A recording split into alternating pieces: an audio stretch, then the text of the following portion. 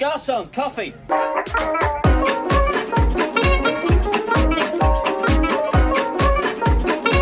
want to buy some death sticks? Welcome to the Coffee and Death Sticks podcast. My name is Kevin Romani. And I am Danny Marchant. And surprisingly, it does not feel like it's been 20 years, but we are talking about the 20th anniversary of The Lord of the Rings, The Fellowship of the Ring, the first in the trilogy that Danny and I are both massive fans of. I think Danny a bit more so. This is, I think, the first time we've talked about a movie where we've read all of the books as well. So that's something we can talk about a little bit too. But we will be looking back at the 20th anniversary of the Fellowship of the Ring specifically, though we'll be talking, I'm sure, a little bit about the other movies in the franchise and the upcoming Amazon series. But first, let's focus on the Fellowship of the Ring. This is my favorite movie. I just don't. I love this movie. This movie was a huge thing when I was 11 years old. I didn't see it in the theaters. We saw it on DVD. My brother bought it at, I think, Sam Goody in Stoneham, at Redstone Shopping Center in Stoneham. And he's like, let's watch Fellowship of the Ring. And we all sat down thinking like, oh, this is going to be like a stupid fantasy movie. And we knew it was connected to the Hobbit cartoon that my dad rented once, and we hated it. And we said, you can never pick out a movie again. We hate this movie. So we were just going in thinking, this isn't Star Wars. What is this? What is this silly forest film? I think it just completely changed. It's one of those movies that just kind of kicks you into a different trajectory in terms of your interests in film and pop culture, this literature, like everything. This is a huge moment for me in my sort of movie watching history. Over time, every time I've seen it, which is many, many times at this point, it's always good. It always works. And I think a big thing for me was during the initial stages of the pandemic on quarantine.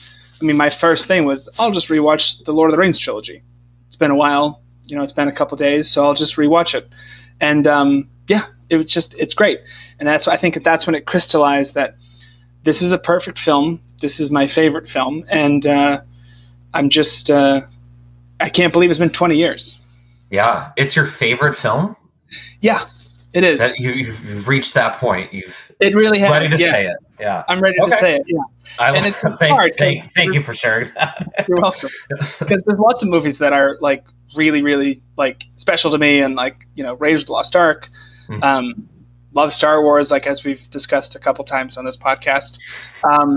But no, this one is just it's just very special to me. Yeah, and I'm very similar. It's absolutely a top 5 for me.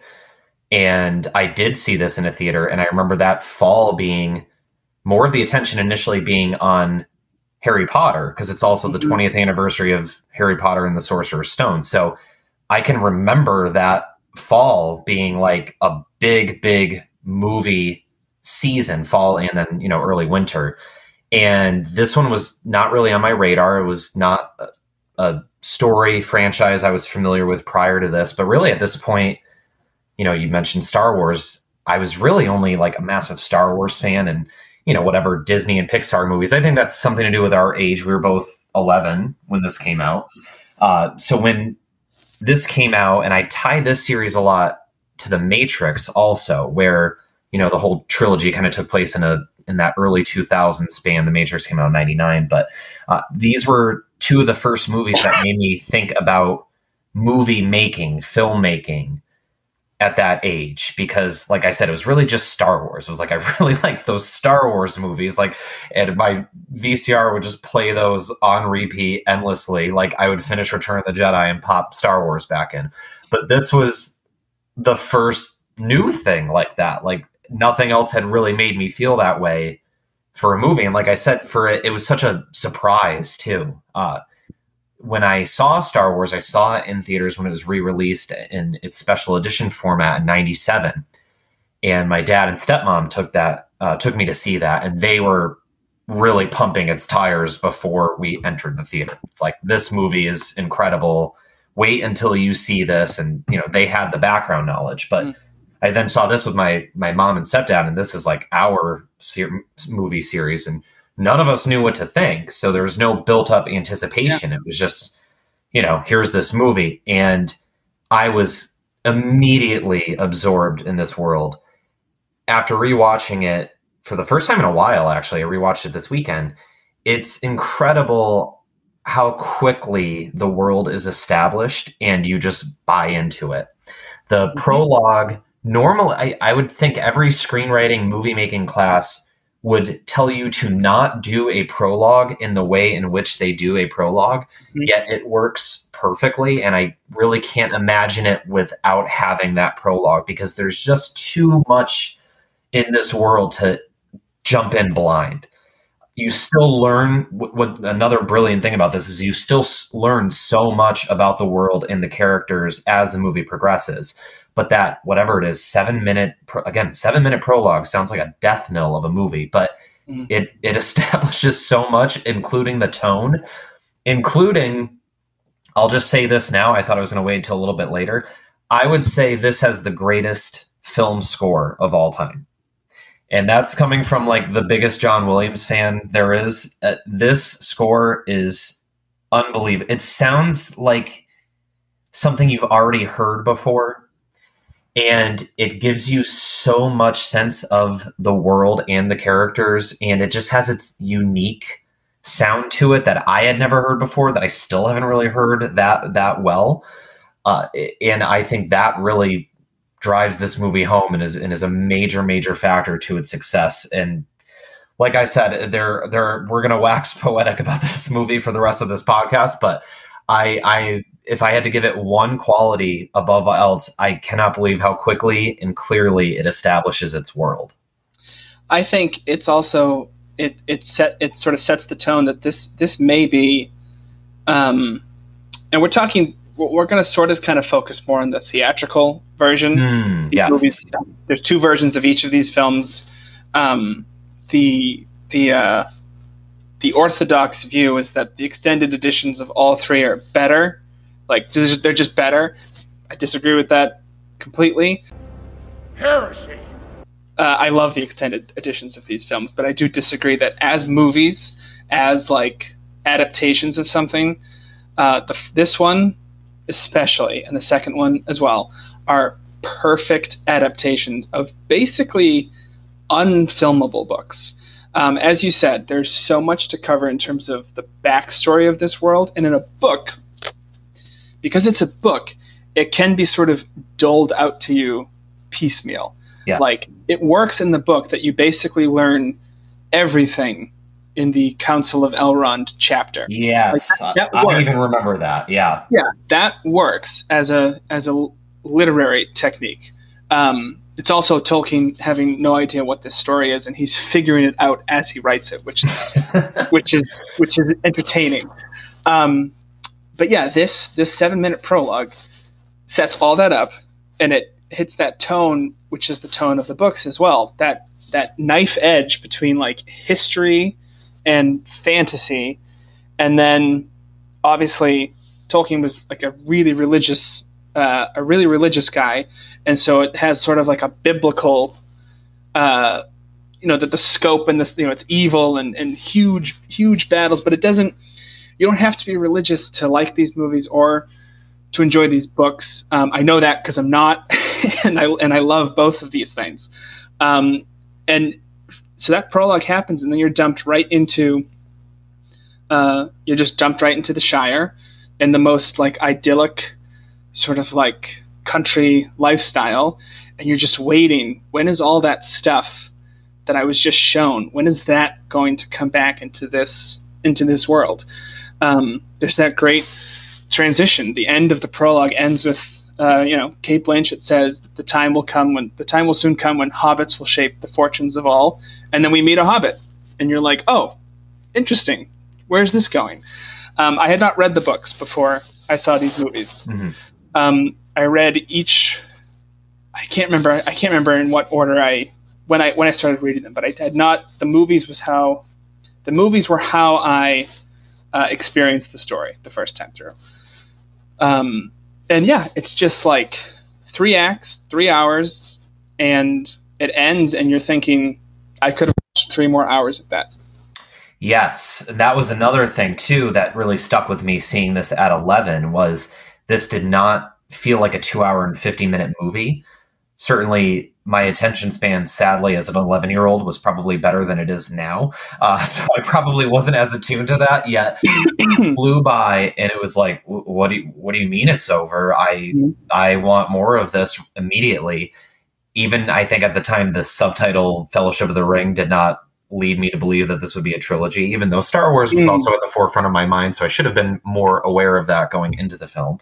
But yeah, and I did want to mention too that you brought up the theatrical versus the expanded edition. And for the longest time, I had it as gospel too, that all of the expanded editions were better. But as you said, I think for like a Lord of the Rings aficionado, for a scholar, for wanting everything, yes, the more the merrier, no pun intended, the more the merrier. Any additional scenes, an extra 45 minutes, great. And then for the longest time, that was how my family and I watched these movies. It would be like a fucking Saturday, would be just watching one of these movies and maybe half of one of the other two. I remember having to change discs, but then watching Fellowship and Two Towers again for the first time in a while when we were in college, it was like, ooh, these are better. Blasphemer! The biggest reason being was the pacing. The pacing is great in this first movie. Again, with its ability to dole out information, and yet it feels like a thriller. It feels suspenseful, almost like a horror movie at times, the first one. I love how many different genres and tones and feelings you have throughout the 2 hours and 50 minutes, I think, before the credits hit. It's a superior film without a doubt. There's nothing wrong with the expanded editions. They're exactly what they say they are. It's the movie plus extra scenes that you want. But so many of the scenes, you see why they cut it. After watching it this most recent time, I think what stood out to me for the best change is Boromir. How Boromir's arc unfolds without all of the extra scenes is much better, even though they make him out like more of a dick. But I think that works for the story purposes better. Yes.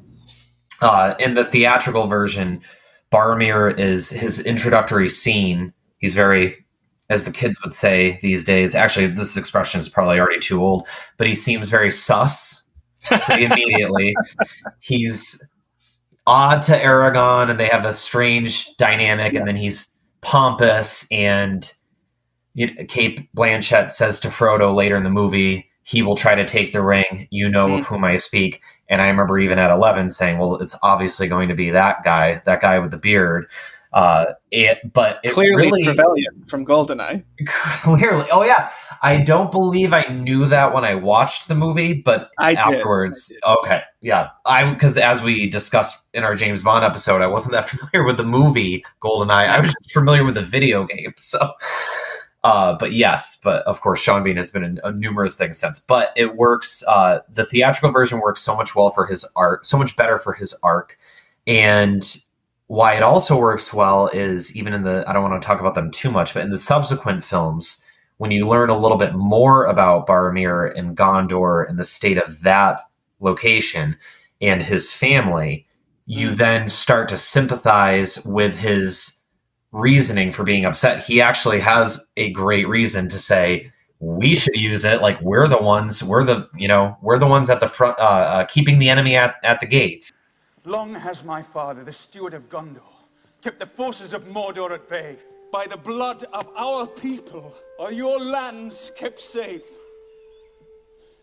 Give Gondor the weapon of the enemy. Let us use it against him. You cannot wield it. None of us can. The One Ring answers to Sauron alone. It has no other master. And what would a ranger know of this matter? This is no mere ranger. He is Aragorn, son of Arathorn. You owe him your allegiance.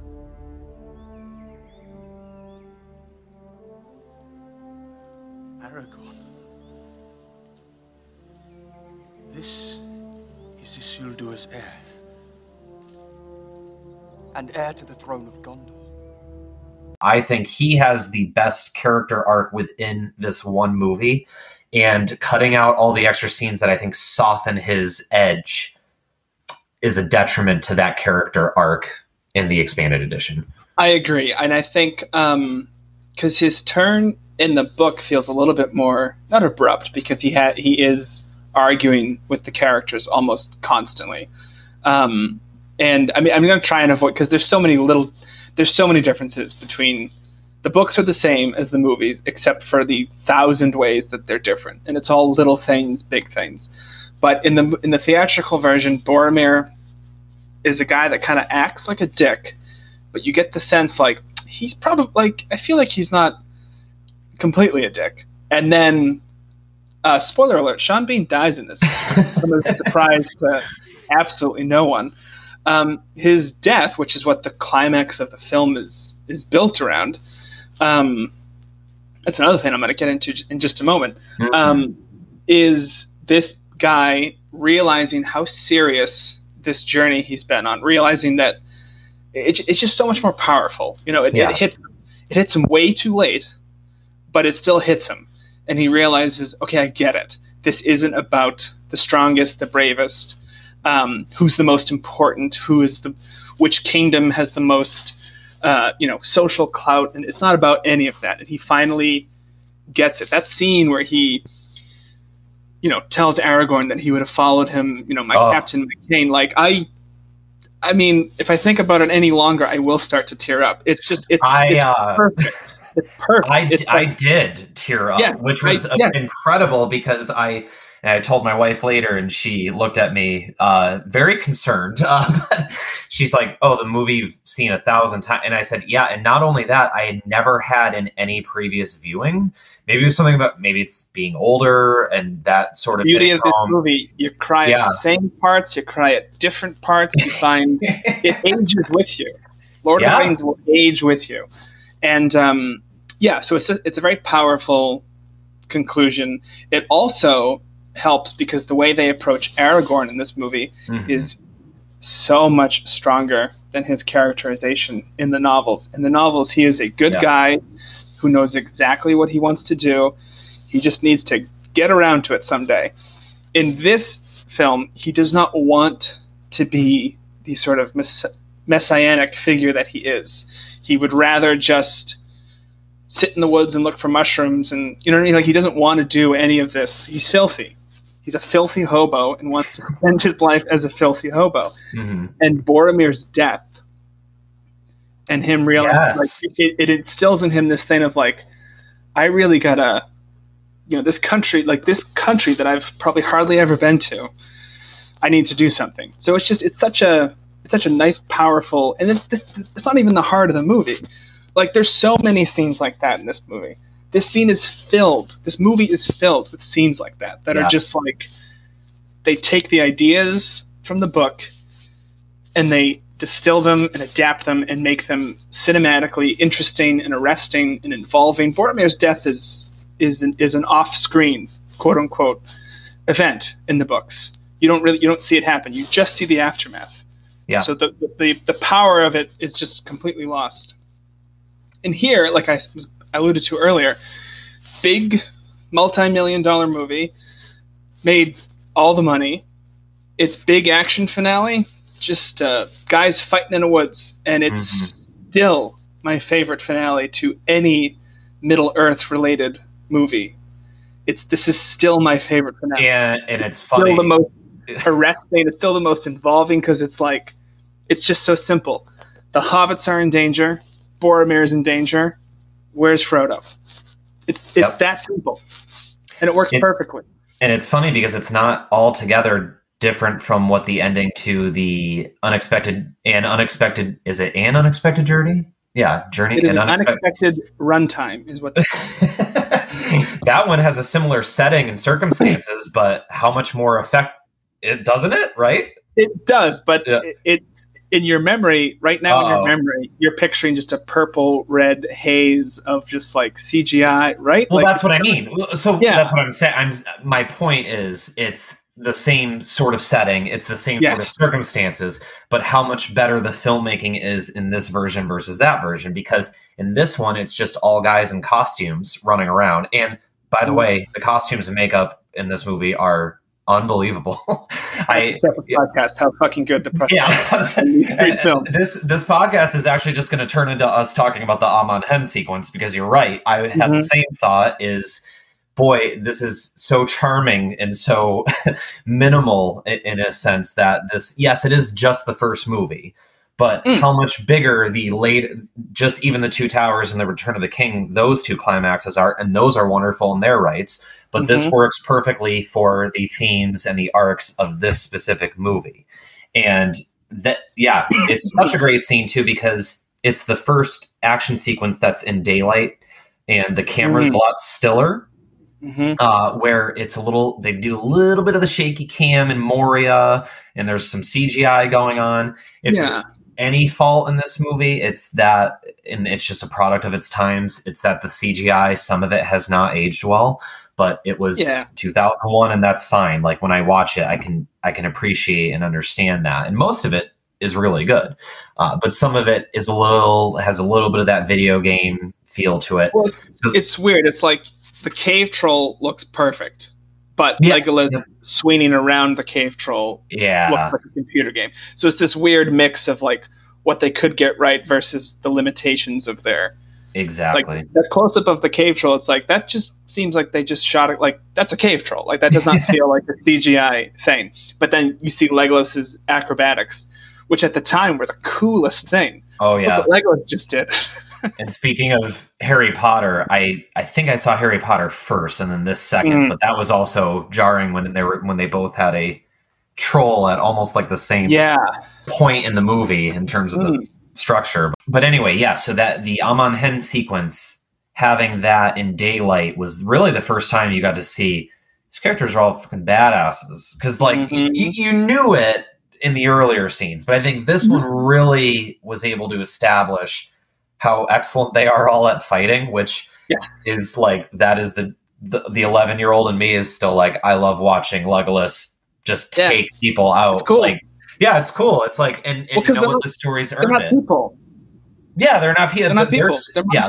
Like Legolas, I think of all the characters in the Fellowship of the Ring has obviously the least of a character.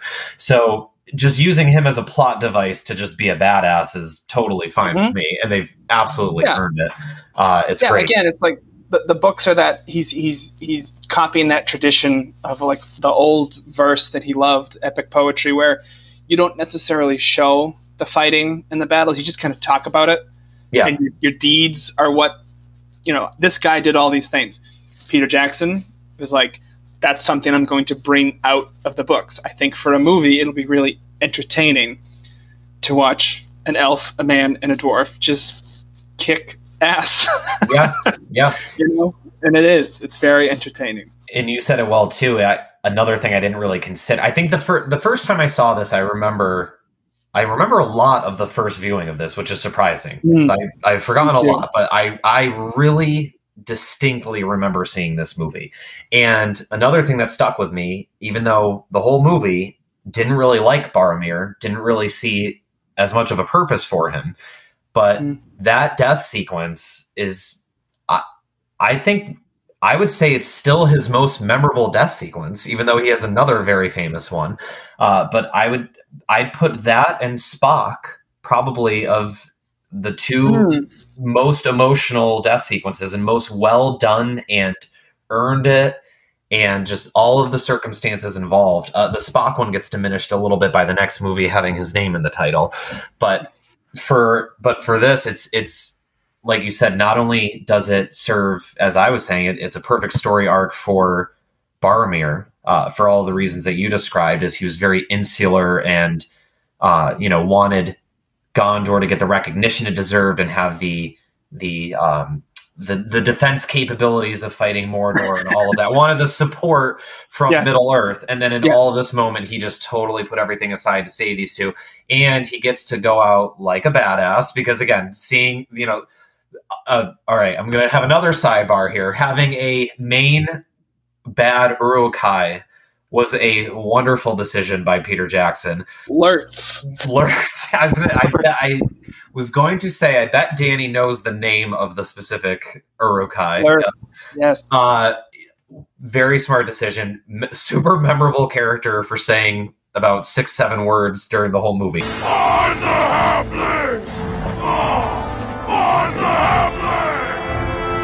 Having that as something the audience could recognize, having a villain to decipher from the rest. But so that was great. But then I don't think I ever really appreciated that his death was also a catalyst for Aragorn's story arc that continues into the next movie. So it's a really good movie. It's really and like, he's wearing Boromir's yeah. don't know what to call them. I'm going to call them hockey pads. He's wearing Boromir's hockey pads as he's taking on that responsibility. And it's like, again, it's like it's the movie in microcosm. This is important, but the more important thing is we need to keep fighting them so that Frodo and Sam make it across the river. Because the actual important thing is that Frodo accomplish his task. Yeah. It's not necessarily about the fights. The fights are important, but really the main thing is let's hope Frodo makes it. And Boromir, he wants to save. I mean, that line when he says they took the little ones, it breaks my heart every single time. Like, he just wants to save Merry and Pippin, and he fights and he loses, but that doesn't matter because he's still fighting was the right thing to do. Yeah. Which is a theme that echoes through the whole trilogy. It's you fight because you're faced with something that needs to be fought, so you do it, whether you lose or win. Because the important thing is that you tried. And then it comes down to, because you're your friends. You can tell this is from the mind of someone who lost almost all of his friends in World War I.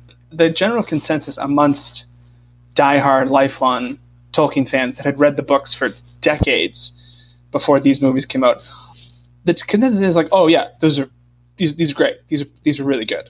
Nothing will ever touch my memory. I had an English teacher, Mr. Riley, who said he enjoyed the films very much, but nothing will ever be better than the movie he had in his head when he would read the books in the woods, which is like, okay, that's the most delightful thing I've heard. But I do think that these stand up. All three of these movies were nominated for Best Picture. Yes. And The Return of the King wins Best Picture. I want to say the first two were legitimate contenders. Oh, and yeah, absolutely. Aside from these three movies, Mad Max Fury Road, I believe, and I guess if you want to say Inception, are the only sort of genre movies that have been nominated for Best Picture in the last 40 years. Like, no movies with this mass appeal get nominated for Best Picture ever. So for these three movies to all be nominated when there were a minimum of 5 selections shows how Academy voters are. It's like, we have to nominate. They're so good that we have to nominate them. That's the thing. I remember we were alive to witness all this, and I remember I subscribed to Entertainment Weekly all through middle and high school. So yeah, it was just the consensus, like, yeah, they're fantasy movies about elves and orcs and wizards, but like, how can you be a serious film critic and not be like these are so good, like, just as films? It's hard to resist their pull. And I think a lot of that has to do with Howard Shore, as we talked about earlier. Yeah. And I'm the second biggest John Williams fan. But yes, I also think that the score for these movies are just, they're the best. When Frodo has survived his spear that would skewer a wild boar, and they're all impressed with his mithril shirt, and they hear the orcs regrouping, and Gandalf says, and the drums and the music starts to pick up, and Gandalf says, "To the Bridge of Khazad."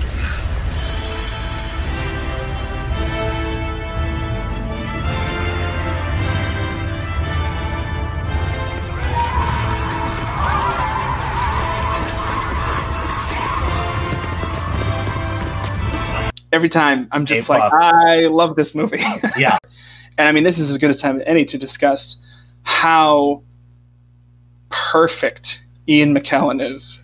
I'm surprised we didn't say his name, and we haven't even really said the character's name or Ian McKellen's name yet. But may I briefly take a sidestep before I would like to return to Ian McKellen, but I don't want to forget.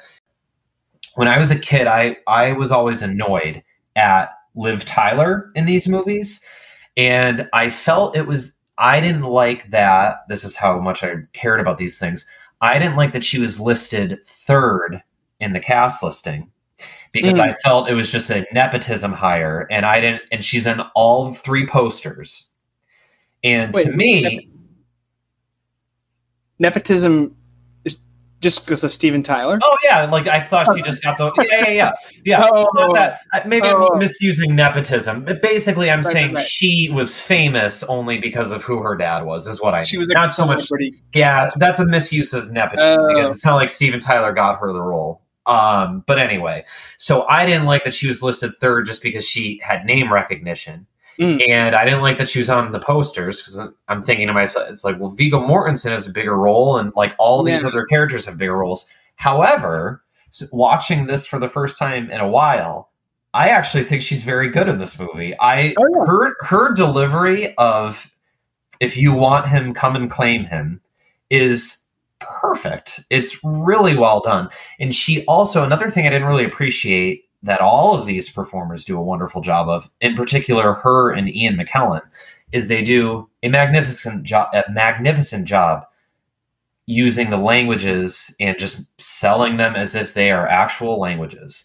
Like they deliver their dialogue with these fictitious languages and do so perfectly. You totally believe that they're actual languages. So I just wanted to give a shout out. I want to apologize to Liv Tyler for being 13 years old and not liking her because she was listed higher than Viggo Mortensen. Give up the halfling shield. If you want him, come and claim him.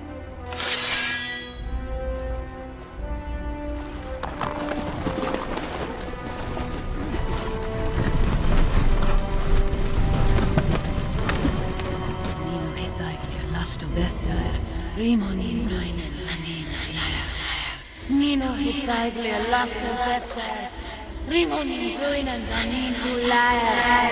McKellen is Gandalf. I mean, I had never seen him in anything before, and I just immediately loved him.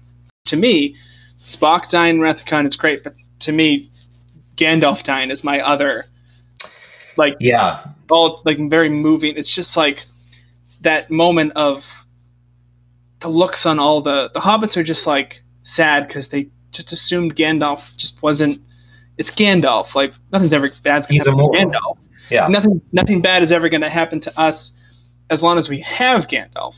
And the hobbits are everyone's seeing for the first time just how powerful Gandalf is. That he's not just an old man. That he's facing down this demon. And then for the older characters who know better, Aragorn and Legolas and Gimli and Boromir, they just cannot believe like this guy has wandered the lands for generations and now he's just dead. Like I love that sequence. Everyone mourning in their different ways. Gimli wants to just get back in there and just kill some more orcs because he's so like heartbroken. Boromir is very concerned about, give them a moment for pity's sake. Like he just wants he wants Aragorn to just stop for a second so that they can grieve. Legolas doesn't even seem to understand what death is. He's like processing death for the first time. He's like, oh, like we're never going to see him again. And then there's that, like, frankly, terrifying shot of Frodo turning around and he's broken. And he'll never be the same again until his final shot in the whole trilogy, where he smiles for the first time. I'm sorry. I'm sorry. They're good movies. I'm sorry. I just teared up. Got a little choked up. I apologize. It's almost like it's such a powerful moment, and it is cheapened because he comes back. That's what I was going to say. It's the same issue with Spock. He's not that great in the second one. Ian McKellen has been very vocal that he finds Gandalf the White very boring, but he's great in the third one as like sort of a general, like a field marshal. Like Gandalf's it's always great to see Gandalf, but one of the big draws about the Hobbit movies for me was the chance to see old, bent, possibly stoned Gandalf just kind of grumbling his way. Like, I love that. I love Gandalf the Grey. Yeah, it was welcome to see. Gandalf the Grey is a mud on his boots. He's kind of an asshole too. That's what makes him such a great character. Like he's a little troll. He loves to fuck with people in the first one. It kind of reminds me of like Yoda, how he's behaving with Luke when he's messing with Luke at first. Like that's kind of like a Gandalf the Grey feeling for me. Yes. And I agree. I mean that the way that death sequence is filmed, and talk about again the Howard Shore music is really well done. And I think the only reason I mentioned the Boromir sequence is because Gandalf comes back, that does kind of cheapen it a little bit. It does. Which I didn't know until seeing the trailer for the Two Towers. So for a while, gave it away. So which is interesting. That almost was like a precedent setter. But for a while, that was to me like, how do you can't really get a better death sequence? But you explained it so perfectly how in such a brief moment, how you capture all of these different characters' reactions to it. And the casting of Ian McKellen, and I would say maybe the other one who I would put in this league for this series is probably Cate Blanchett. But talk about needing to sell the world quickly. Those two performers, both Cate Blanchett in her prologue, and then Ian McKellen just in his first scenes in The Shire. It's like he is just a character you immediately know. He is kind of the traditional mentor archetype, but like I said, he's kind of an asshole too. Like he's kind of a grumpy old man. He's grumpy. But he's so heartfelt too. Like then when he, the speech he gives to Frodo later about, dealing with responsibility. I think that's another amazing theme of this movie. Speaking of Boromir, I keep coming back to him, but this movie does such a great job with, shit happens and you get dealt some really bad circumstances, whether you're a little hobbit from the Shire, you're a Shabbos. Whether you're a little hobbit from the Shire, or you are this messianic king, or you are the steward who have to protect this kingdom. Just because of geography, you have to sacrifice more than anybody else. It's clear that these books were written with both world wars in mind.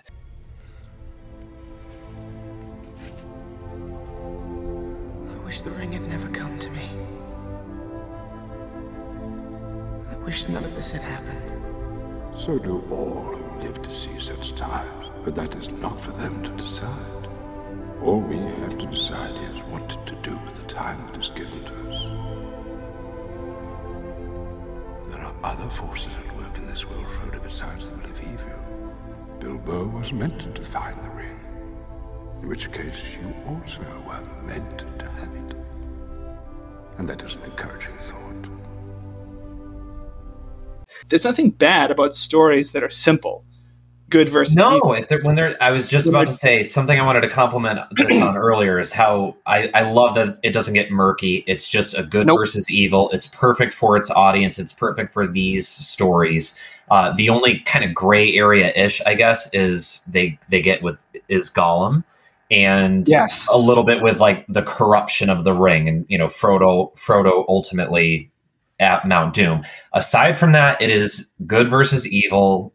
No questions asked. And like you said, I think that's appropriate for this story. I don't think that's lazy. I think that needs to be told every few generations. And like, this was our Star Wars. The hero's journey is not necessarily a bad thing. It became a bad thing because everyone just kept ripping off these books and these movies. But in and of itself, it's like Jaws. Jaws kicked off the blockbuster thing, but watch Jaws. Jaws is a great film. Like, Jaws has nothing to do with Transformers. Like, that's not Jaws' problem. All these ripoffs and cash-ins of what Percy Jackson and all that stuff. Oh, that's another good one. There's some good stuff. I mean, the Harry Potter movies, good movies. Like, all of them, pretty good movies. But for the most part, so many other cash-ins and just, like, frantic attempts to, what do we got and it doesn't work because it's just the stuff they're basing it off of doesn't have the same power, and they're not taking the same care that Peter Jackson did. I mean, the Golden Compass movie, just a complete colossal blunder because they just tried to turn it into Lord of the Rings. They recast actors. They put Ian McKellen in because, he was in Lord of the Rings. They have insert shots of Christopher Lee because he was in Lord of the Rings. Like, it's embarrassing. Yeah. But the stuff that kicked all this off is still good. It doesn't have anything to do with that. It's almost like movies should only be made when there's an artist or a group of artists who have a desire to make them, and studios shouldn't just try to mirror previous hits. Yes. It's almost like that. It's almost like when a guy like Peter Jackson and his wife and his other writing partner come to you and say, we have an adaptation in mind for the Lord of the Rings, then you let them make it. And, this one also kind of ties into when we were talking about Dune, of like making multiple movies at one time. This one also kind of predated the planning a universe. So I'm fine with that. They were like, this team has a vision. Let's let them tell their story. And they delivered beyond expectations, I'm sure. They're perfect movies, but I certainly agree with you that this is my favorite. As a kid, it was my least favorite because there were the fewest sword fights. But to quote Mr. Plinkett, if you liked Revenge of the Sith the most because it had lava in it, or if you didn't like The Empire Strikes Back as much because it's the most boringest, that was me with this one for like until I think somewhere around like graduating high school, college. I recognize this one as being the best of the three. Yeah, because it's always special to be your first introduction to a world, and it feels so believable. Because it's not just Peter Jackson; it's the most like collaborative film trilogy of all time. Like, you get that watching the documentaries, you get that in people's retrospectives. Like, these movies are still one of a kind. The way people and the way everyone who worked on them talks about them, they're just like, this wasn't like anything else, and there's really not going to be anything else like this, really. No, ever. Probably not until the Amazon series. Yeah, I mean, see, this is the thing. This was a podcast where there's like no cynicism because we both just love this movie, and there's no like with Star Wars. There's just that fact that it's Star Wars. Like, there's that feeling's always there. Lord of the Rings for the longest time because the Hobbit movies aren't as good. They're not, but I never really like felt like they ruined anything. Like, I just was like, those aren't as good. Lord of the Rings trilogy is still this special thing. And now they're just making a TV show. Yeah. A prequel, and they're making a Rohirrim spinoff, and it's like they've come for it. They've come for my precious. All right, we can't end on that, so we'll just end on saying, no, that was actually a perfect thing to end it on, was they're coming for my precious. But yeah, so while there are some potentially risky further interpretations of the world coming. But not this franchise. I think not this, this is its own thing. I agree. It's its own thing. Yeah. It'll be terrible, but it's its own thing. I don't like the Hobbit movies that much, but they sort of tiptoe into getting into the way of continuity that I don't like, that we've previously talked about ad nauseum. Yes. But you found some examples of things in the books that kind of, but anyway, that's a whole Kevin thing. and I are massive nerds. We've debated whether or not the Hobbit movies are false because Gandalf seems to know nothing about the ring in the Fellowship of the Ring, and yes, things that no one cares about. So we're going to stop there. But we do. But next year, 2022, we'll do our 10th year retrospective on The Hobbit, An Unexpected Runtime, and we can discuss all this next year.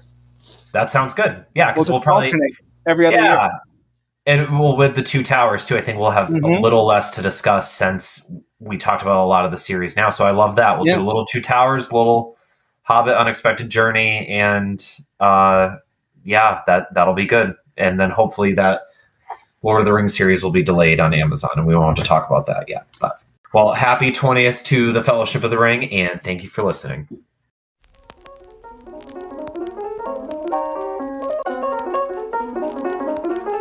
don't want to sell your death sticks. I don't want to sell your death sticks. You want to go home and rethink your life. I want to go home and rethink my life.